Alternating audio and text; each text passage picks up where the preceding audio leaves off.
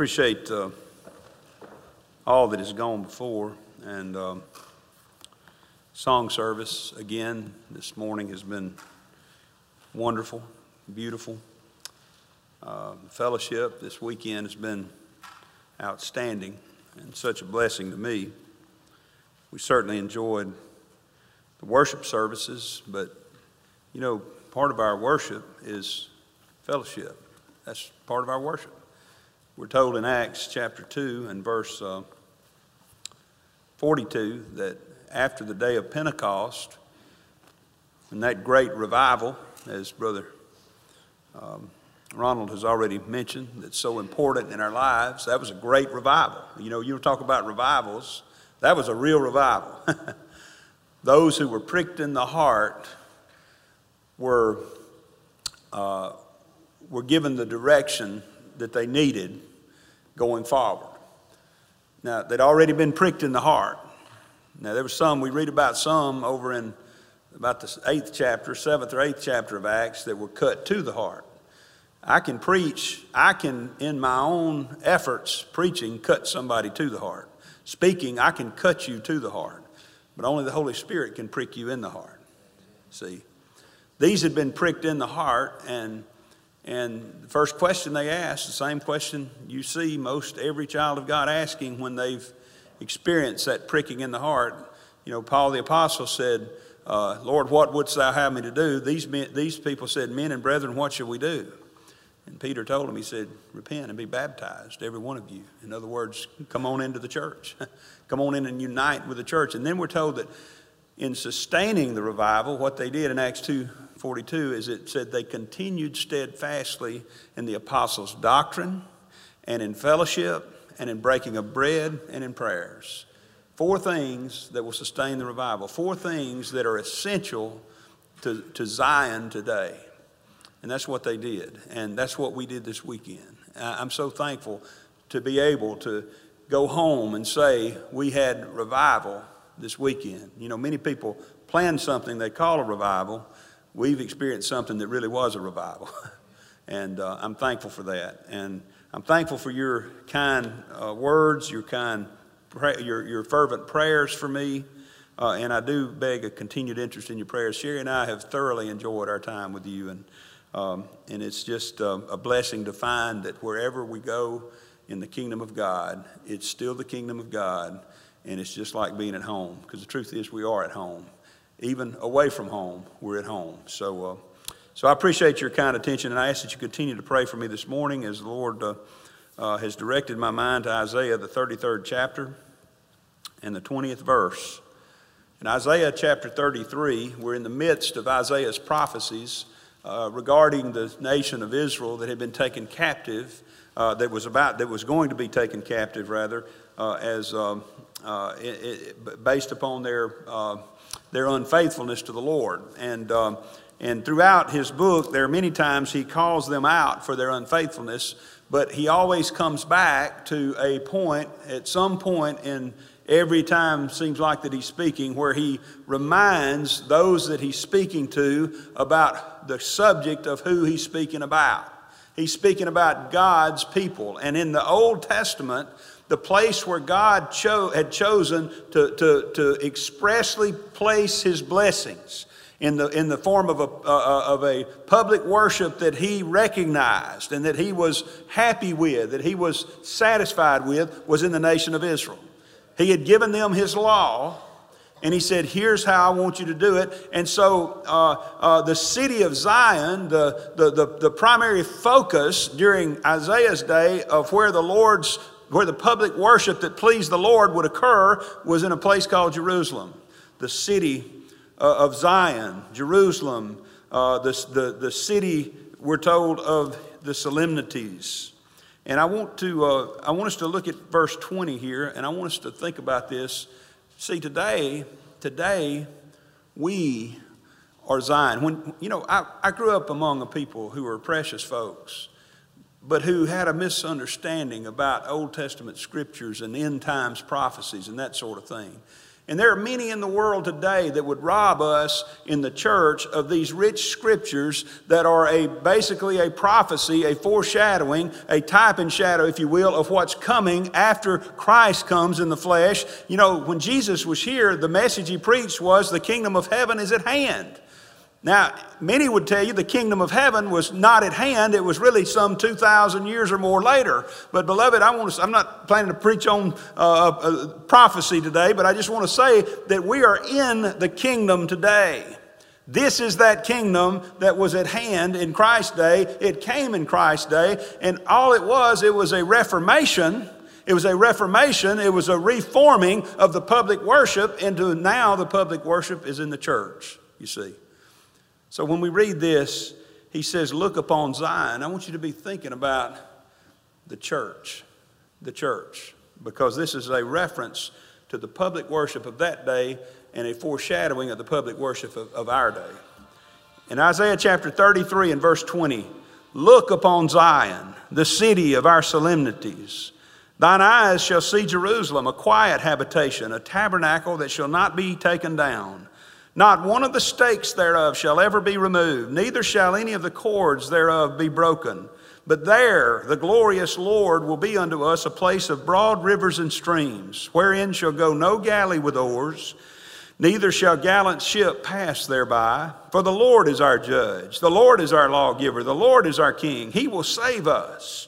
Thy tacklings are loosed, they could not well strengthen their mast. They could not spread the sail. Then is the prey of a great spoil divided. The lame take the prey. And the inhabitants shall not say, I am sick. The people that dwell therein shall be forgiven their iniquity. For those of you that have been here the last couple of days, you know that we've been focused upon the book of Nehemiah. Nehemiah is written after the captivity and after the Lord, through his mercy, has impressed the Persian king to let the nation of Israel go back home. But there were some problems then. The walls of that great city of Jerusalem were broken down, and our theme over the past couple of days has been about rebuilding broken walls and how that Nehemiah went back over there to rebuild. Well, here we see before even the captivity, Isaiah is prophesying about that same city, but I want to point out something to you. Notice it says in verse 20, it says, it's a tabernacle that shall not be taken down, not one of the stakes thereof shall ever be removed, neither shall any of the cords thereof be broken. Now, one of the reasons I believe, Brother Ronald, that this applies in a spiritual sense to the kingdom of God that we have today is because in AD 70, the walls of Jerusalem were razed to the ground. They were torn down. The temple was destroyed. That physical, literal place was destroyed. But Isaiah said there is a city that will never be destroyed. There is a city, a tabernacle that shall not be taken down, and not one of the stakes will be removed, and none of the cords will be broken. So I believe it's talking to us about some things that are relevant today. So let's look at Zion. Look upon Zion. Look upon the kingdom of God. The kingdom of God today is this very church and the churches like it scattered throughout the land. Now, certainly, let me just say this. The kingdom of God, in one sense, is every elect child of God everywhere that's ever lived. And one day that whole universal kingdom of God will be brought home to glory and will be together for the first time ever to worship together in an eternal way. We will be there for eternity. But that's not where we are yet. Right now, we're still divided. We're still, our church, the church I pastor, is meeting back home, and we're meeting here, and others are meeting in other places. But one day it'll be together. But what we're talking about here is the visible aspect of that kingdom, which is the church. Look upon Zion. Let's look at Zion. Let's look at Zion. Let's look at the solemnities of Zion. Notice that it says, look upon Zion, the city of our solemnities. That word solemnity refers to sacredness. It refers to an appointed place or an appointed time for meeting together. That's the idea here, is that church is a solemn place. Now, it doesn't mean there's no laughter. It doesn't mean there's no joy. It doesn't mean, I've seen I've seen people, we've heard of the frozen chosen. You heard that? The dour and all. There are people I know of that are, you'd look like that they got the worst case of regeneration and can't get rid of it the way they walk around. They just, that's not what we're supposed to be. We're supposed to be excited, and I am excited this morning about being in church. I'm excited about the kingdom of God, but nonetheless, it is a solemn place. And church worship ought to be just that. It ought to be a place of worship and not a place for frivolity or entertainment or carnality or worldliness. The Lord provided this church, as a place to get away from the world. He doesn't intend for us to drag the world in here with us. And I'm not saying this to be critical of the denominational world. It's not my place to criticize them. It's my place to build up Zion. But in building up Zion, it is my place to point out some problems out there.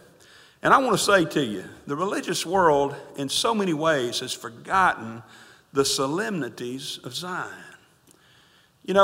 I understand the desire to entertain. Listen, we had a wonderful time of fellowship yesterday afternoon back there in the fellowship hall. We sat around and we sang and we played and we just fellowshiped together, and we had a good old time. But you know what it wasn't? It wasn't a worship service. We didn't bring that entertainment. I understand that there's so many people out there. They say we've got to have something for the young folks. We got to have something to bring people. We got to have a band. We got to have a choir. We got to have some kind of a play, or we got to have some kind of dance troupe. I've even been to a church, or I've seen a church that has a dance troupe, Brother Ronald. All these things are enticing to the flesh, and certainly if this church were to have some kind of huge choir and some kind of concert and maybe get in the latest contemporary Christian artists to come in here, you'd have a bigger crowd. You would. But it's like a preacher friend of mine said one time. He said, when I go to church, I want to know that I've been to church and not to a ball game. I want to know that I've been to church and not to a concert. I want to know that I have been to a place of worship. The Lord gave us the church, the city. The city of Zion is a city that is a solemn place. Solemn in the sense of sacred. Solemn in the sense of there's something different about, there ought to be something different about this hour of worship, this hour and a half of worship than going to some Rotary Club meeting. There ought to be something different about coming here and singing praises to the Lord than going to some concert. I love Southern gospel music. I do. I grew up singing Southern gospel music. But there ought to be a difference in the worship service and a Southern gospel music concert. There ought to be something different. Church is a solemn place. But notice as we read here, church is a safe place. Notice it says, thine eyes shall see Jerusalem, a quiet habitation.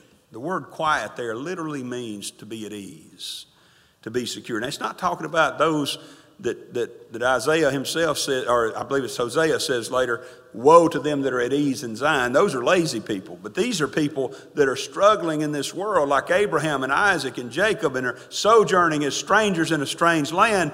And it doesn't feel very safe out there to them. But they come into Zion, they come into the church, and there's a place of safety. It's a quiet habitation.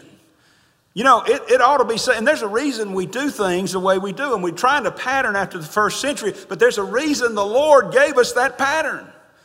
I don't have to worry if my children are being taught some error, Brother Ronald, in some Sunday school class. I don't have to worry if my children are being led down the wrong path by some youth pastor. By the way, let me just say to you young men, I'm so thankful that the Lord is still raising up young men to preach. We have several in our community back home. My son-in-law who's handling the services for us this morning, he's a young man in his 20s, and he's definitely, no doubt in my mind, he's been called to preach. And there's a young man at my brother's church who is, I don't think he's even 20 yet, and he's definitely, in my opinion, he's been called to preach. But let me just say, he's been called to be a preacher, not a youth pastor.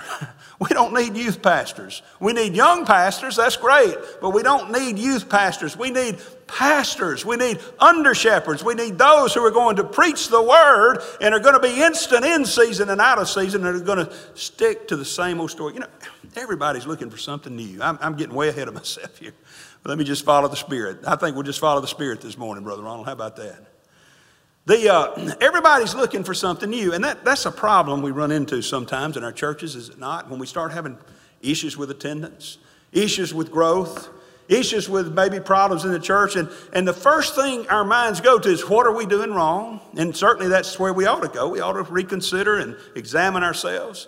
But then sometimes we get to this place, well, the old ways aren't working. We got to find something new. We got to find something new. That's a temptation. I understand that. And listen, if it depends on what old ways you're talking about, okay? Jeremiah said, stand in the paths and seek ye after the old ways, the old paths, wherein it's the right way. Now, that doesn't mean what Daddy did or what Granddaddy did. That may not be what great-granddaddy did. If we went back to the old paths at Zion Church, what my great-granddaddy did, we'd be absoluters. That was their tradition back then. They let it come in at that time. The question about the old ways is, what does the book say about it? What is it that we're to do according to the old pattern that the Lord put in place? And something new is not what we need. People are always coming up with that. And I'll tell you, based on what I read, I know we don't need it, but based on my experience, we don't. You know what happened at Zion Church to cause us to grow from 1 member to around 50 members today in the last 10 years? It was preaching, praying, and singing, and the blessing of the Holy Spirit. It wasn't some new plan. My brother didn't come to me and say, hey, let's send out a survey. I've heard of that happening, that people decide they want to plant a church. And you can call it that if you want to. I say start a church or constitute a church, whatever you want to use. But that church planting, they send out a survey throughout the community. Said, what do you want in a church? I heard about one, Brother Ronald, that had multiple choice.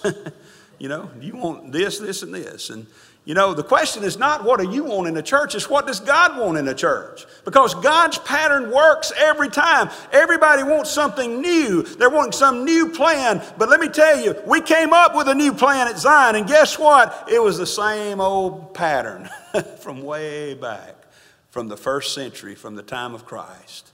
And that's the plan we need. You see, church is supposed to be a place of safety. It's supposed to be a place where we can come in and put aside the things of the world. I think I may have shared this with y'all last time I was here, but if I didn't, I'm going to now, and if I did, I'm going to repeat myself. But one of my favorite shows when I was growing up as a kid was Daniel Boone. You know, Daniel Boone was a man, big, you know, all that. He was Daniel Boone show every day it was on.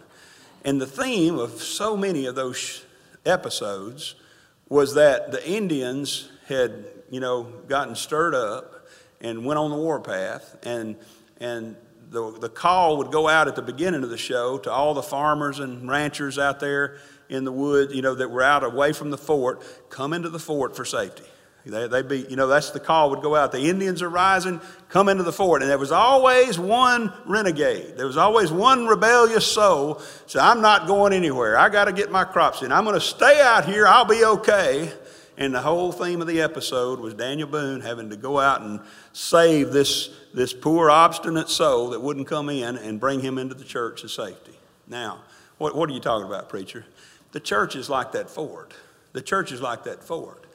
The church is a place of safety. It's a place where we can gather together and we can be a part of a greater group of God's children and stand together against the troubles of the world, against those that are on the warpath, against the kingdom of God in the world. And I've got some news for you. You know, Daniel Boone could go out and he could slip through the woods and he could find those folks and rescue them and bring them back, and he always did that. But I'm sorry, you're no Daniel Boone, okay? I'm no Daniel Boone. I can't make it out there in the world. I need to be in the safety of the fort. Don't try to be some kind of rebel. Don't try to be some person out there, oh, I can make it on my own. Beloved, you'll get to heaven on your own. You may get there quicker, but you'll get to heaven on your own, but you'll have a hell to experience here on this earth if you're not careful.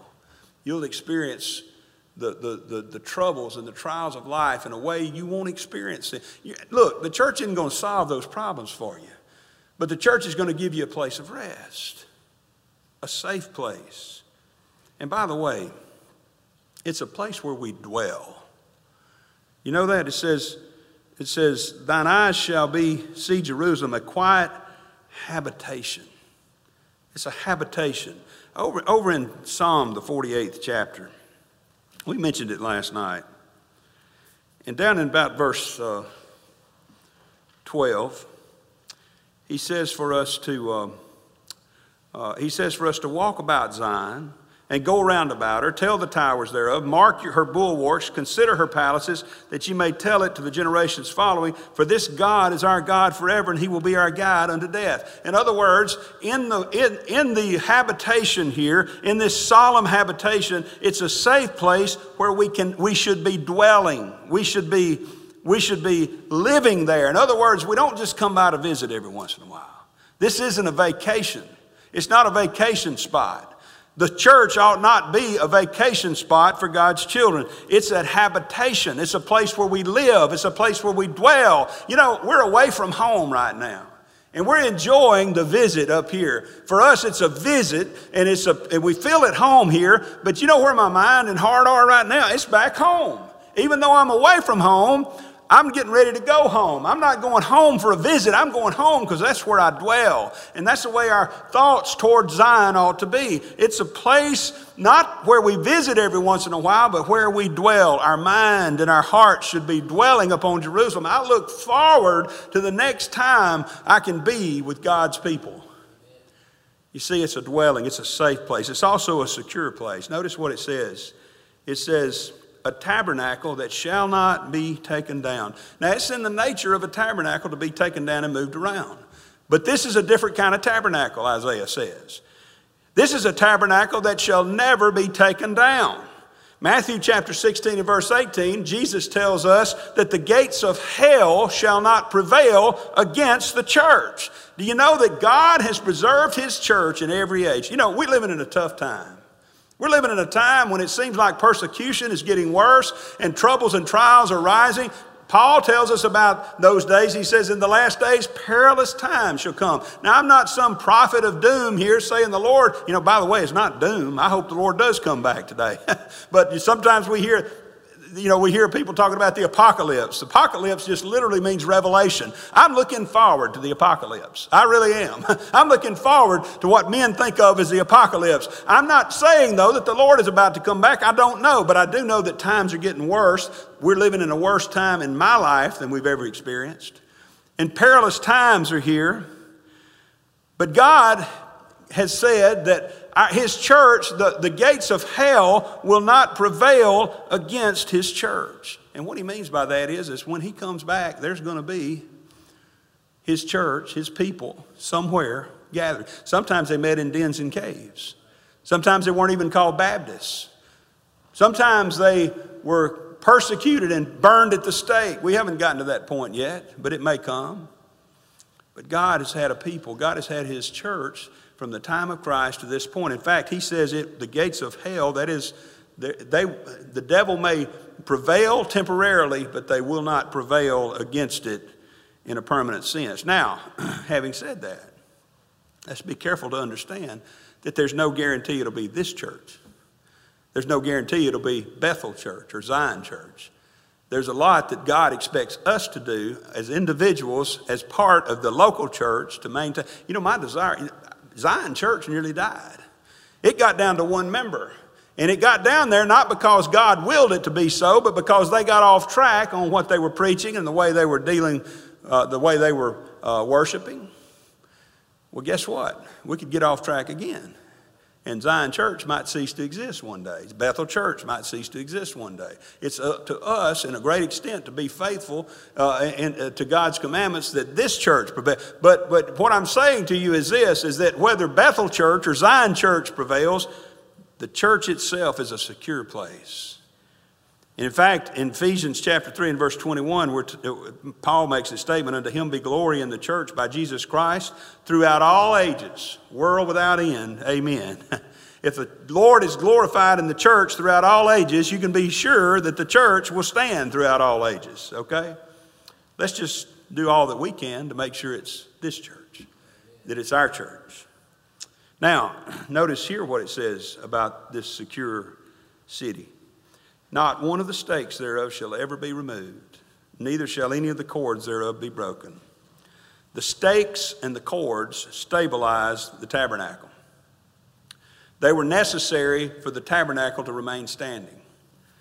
Now, throughout history, many have been dissatisfied, as we've already said, with the way the Lord set up the church. Many have thought they had a better idea about how to stabilize the church, how to maintain the church, how to make sure it was continuing. Some of them have instituted all these other outside things, such as Sunday schools and youth groups and basketball teams and all these other things that they think that need to be put in place in order to stabilize the church. But God said, the way He set it up, it's His church. It's His church. When I was a young man, when I was a child, I would build stuff out of Tinker Toys or Lego or something like this. And sometimes when I would build it, it wouldn't look just like it did in the pattern. Somebody would come to me, and Tim or somebody, and say, "Oh, that's not right." I said, "Well, this is the way I want it. It's mine. I did this. I want it." God's that way. God, and the difference between God and me is that God gets it right. He doesn't have it messed up. We're the ones that think it's wrong. Many have been dissatisfied, but I want to tell you, beloved, even though man would like to remove the stakes and cords, God said His city will stand. Look at the solemnities of Zion. But also notice that we go on here and we need to take a look at the Savior of Zion. Look at verse 21 and 22. We've already read it, but look at it again. There the glorious Lord will be unto us a place of broad rivers and streams. Notice that. The Lord is the furnisher of the church. The Lord is the one that gives us what we need in the church. And it's not, sometimes we tend to look at ourselves and compare ourselves to other denominations as Primitive Baptists, and boy, it's just a small number. And that poor little old church. I've been to some churches that were very small. I've been part of churches that were very small, that believed the truth, that weren't Primitive Baptists. But I've also been to Primitive Baptist churches that were very, very small. But notice that in this description of Zion, the Lord is going to be unto us a place of broad rivers and streams. It's an expansive place. It's a place of refreshment and revitalization. I've loved the 78th Psalm. Over in the 78th Psalm, God begins to give us a history of the nation of Israel and the struggles and the murmurings and all the problems they had. And He goes down through there and He gives us a good description. And He talks about the time when they were in the wilderness and how they spake against God. They asked this question: can God furnish a table in the wilderness? And they're actually challenging God. But I like that verse because it reminds us that God can furnish a table in the wilderness, because it goes on to say in verse 20, "Behold, He smote the rock that the waters gushed out and the streams overflowed." Now, I want you to think about this for a minute. They're in the wilderness.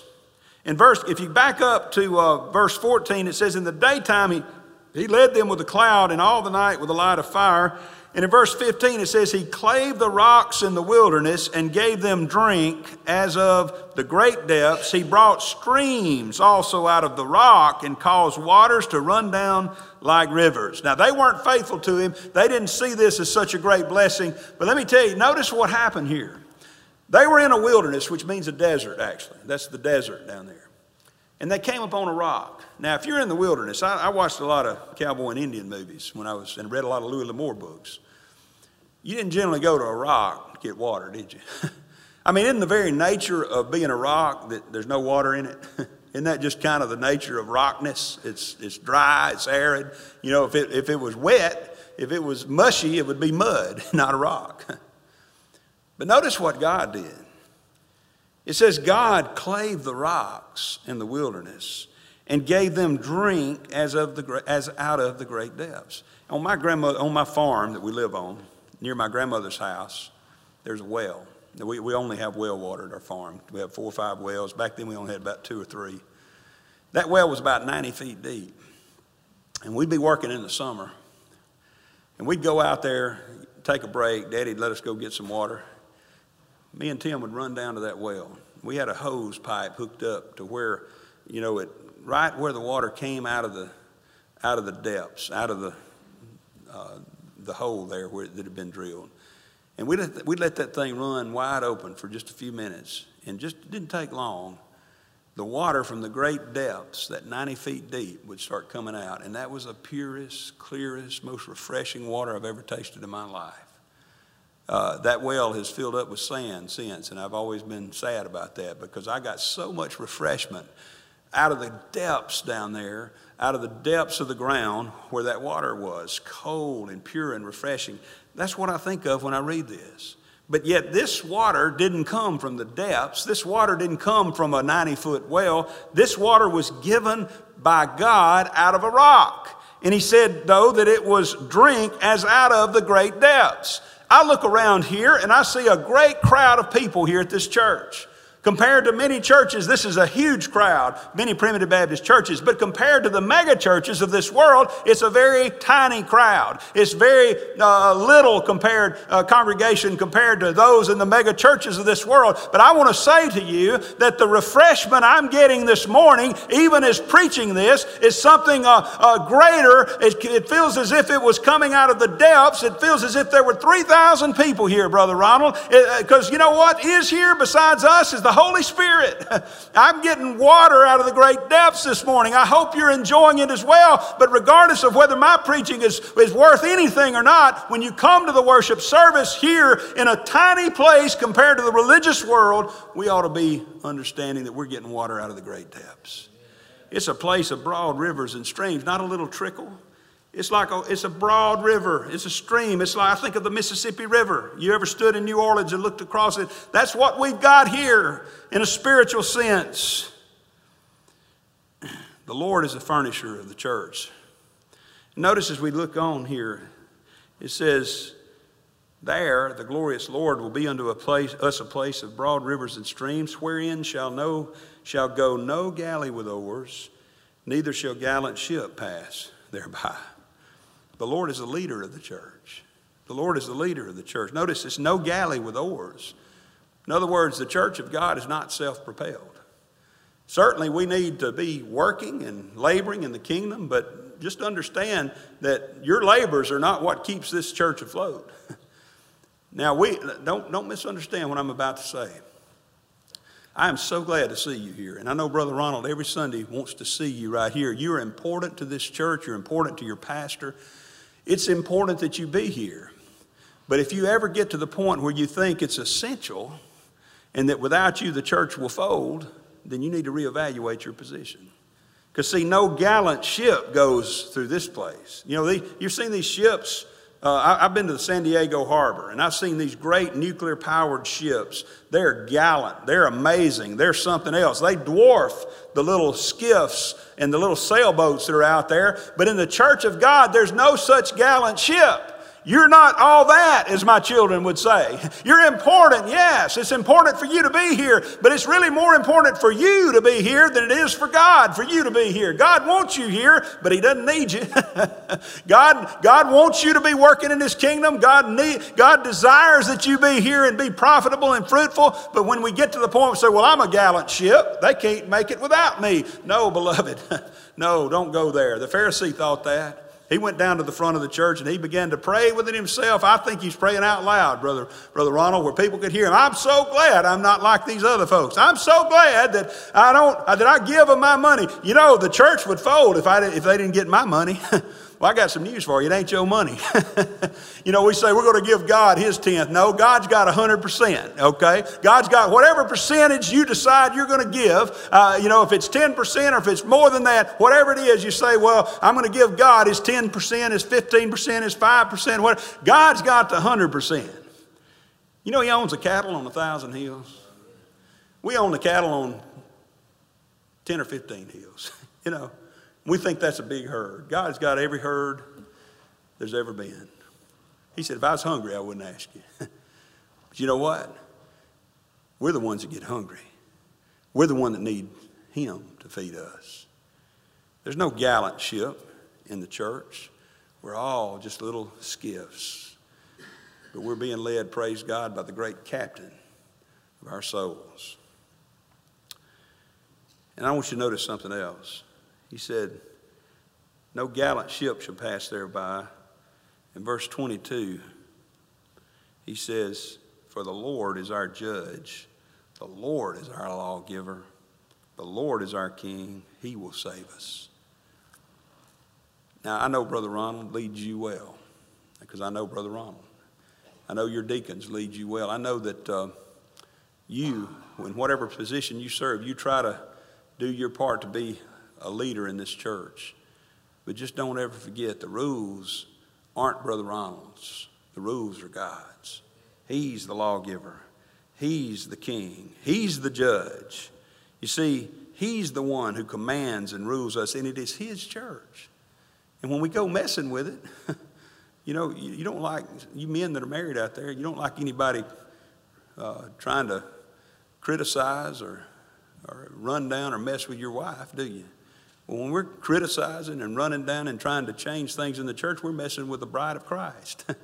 Think about that. Somebody said that one time, said, be careful when you talk about the church, you're talking about somebody's wife. And he's the somebody that can do something about it better than anybody else. See, the Lord is the leader of the church. And notice in that last part of verse 22, the Lord is the Savior of the church. See, why is it that God gets to lead? Now, God has the right to lead and the church, to be the head of the church, just because he's God. I mean, he's all-powerful. He's omnipotent. He's omnipresent. He's omniscient. He's smarter than you. He's stronger than you. He's more able than you. And he gets the right to lead us just because of that. But that's not the only reason. Do you know what really seals the deal, if you will, Brother Ronald? I mean, they thought Zeus was all-powerful. You know, they thought Jupiter was all-powerful. There are many religions that have an all-powerful God, but there's no other religion that has a God that died for his bride. See, it's not just that he's omnipotent, omniscient, and omnipresent.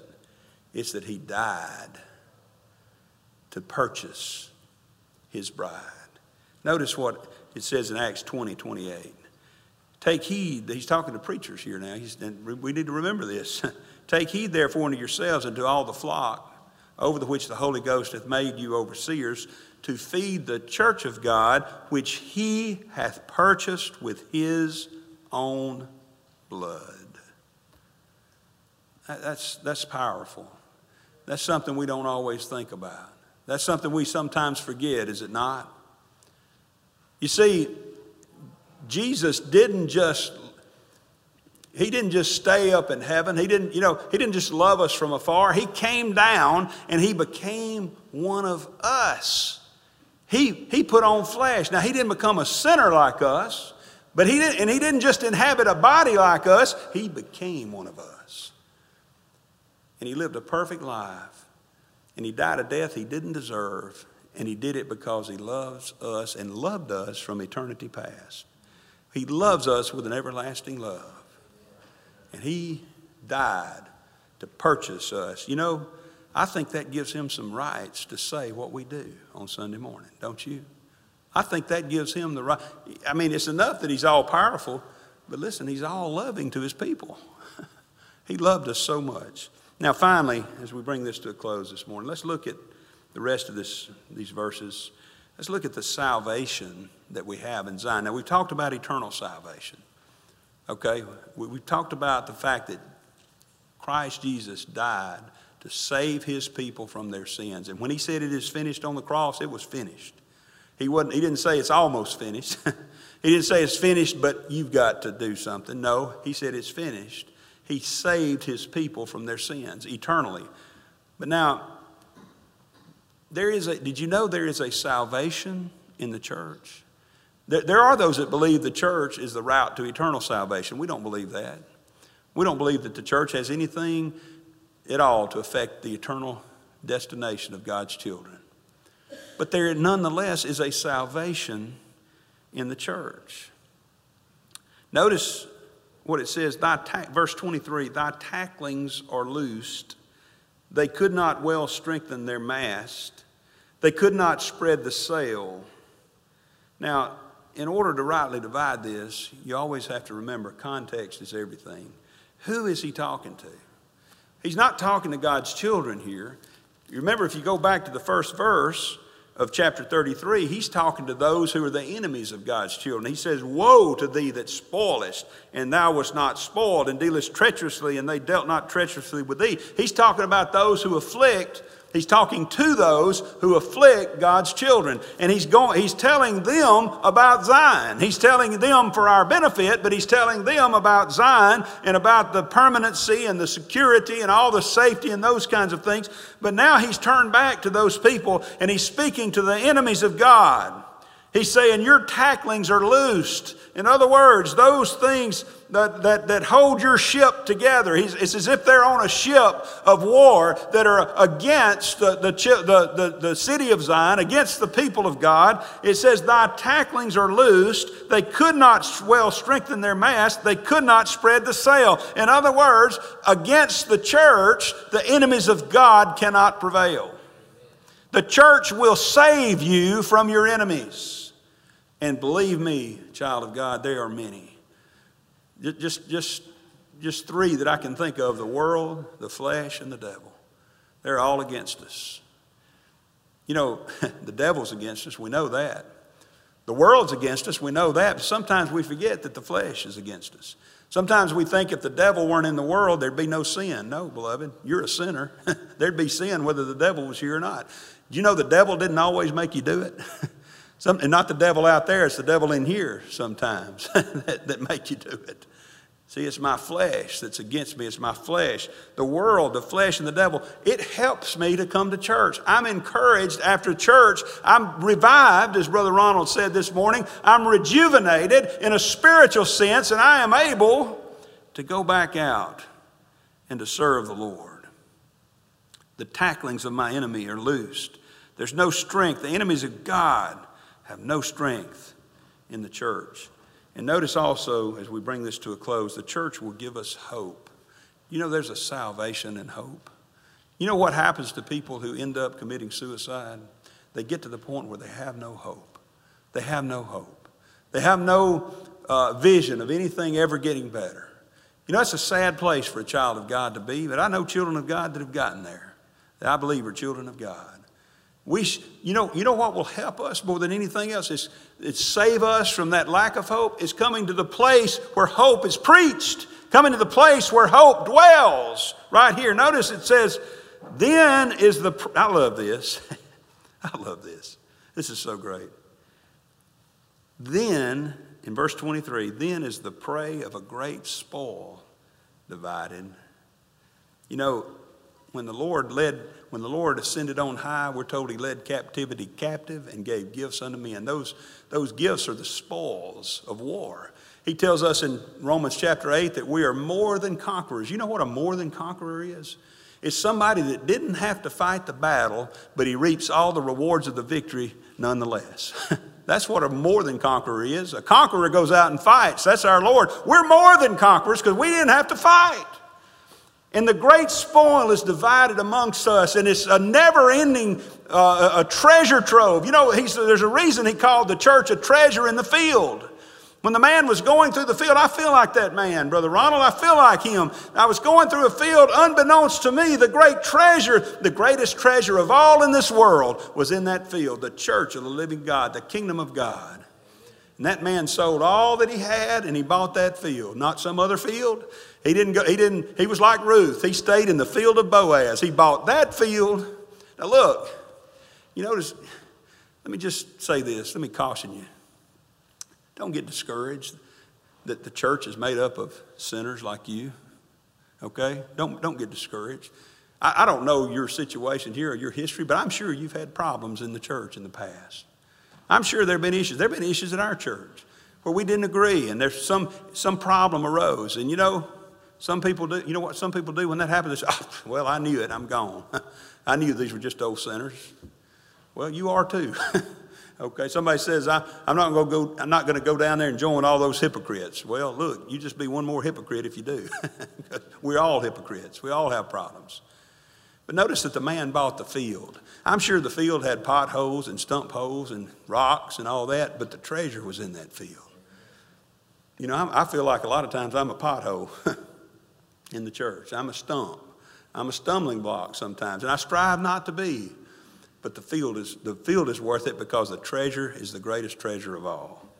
The great spoil is divided. And now look at this. This is what I love.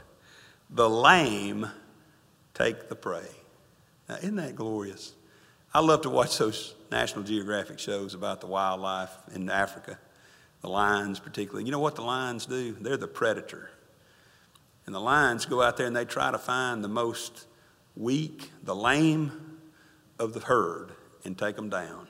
Listen, I've learned this. If you're a lame wildebeest, you're doomed.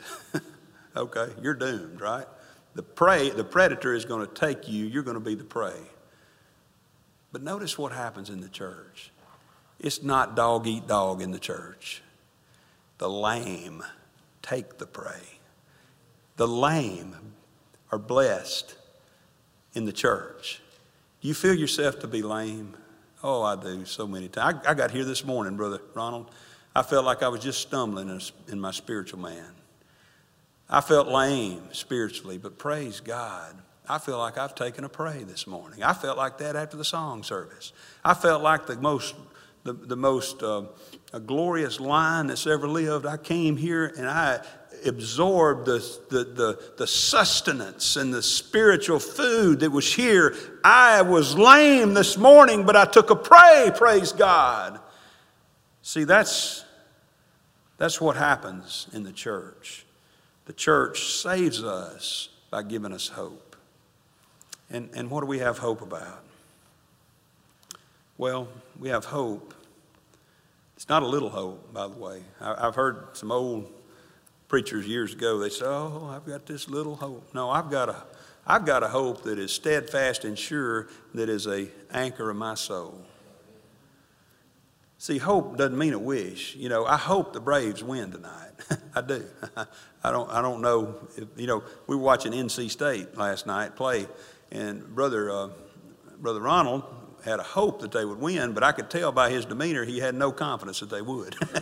They did, but he said, they always get me lifted up, real high, excited, but he's staying away from hope, It's a little hope, little wish, but that's not what we have in the church. What the church teaches us about is the hope that is both steadfast and sure and is an anchor of the soul. And listen, it pierceth within the veil. Now, what that veil is, I don't know all the details of it, but I know one thing that it is the veil of death. We buried my daddy nearly 2 years ago. As we stood around his bedside and sang Amazing Grace to the old hymn as he passed from this life, we wept. Oh, we shed tears. We were so sad to see him go. But you know what we didn't do? We didn't despair. And as a matter of fact, the moment he took his last breath, my brother Tim was on one side of the bed, I was on the other. We were both holding his hand. And we looked at each other and we said, hallelujah. You know why we said hallelujah? Not because we miss him, but we said hallelujah because now the hope that he had is sight. The faith that he had is no longer. He sees with his spiritual eyes in his spiritual body there in the presence of the Lord. And I will see him again. That's the most simple iteration of the gospel. If you can't find hope anywhere else, if you don't know all the depths of the theological points of salvation, then this most basic statement ought to encourage us. We will see our loved ones again. But more than that, we're going to see the one who made all of that not just possible, but sure. The church, look upon Zion. Walk around, look at it. See, not the building, but the place where God has chosen to put his favor. The public worship as he has set it forth. Look upon Zion, the city of our solemnities, the place where even the lame can take a prey. Brother Ronald.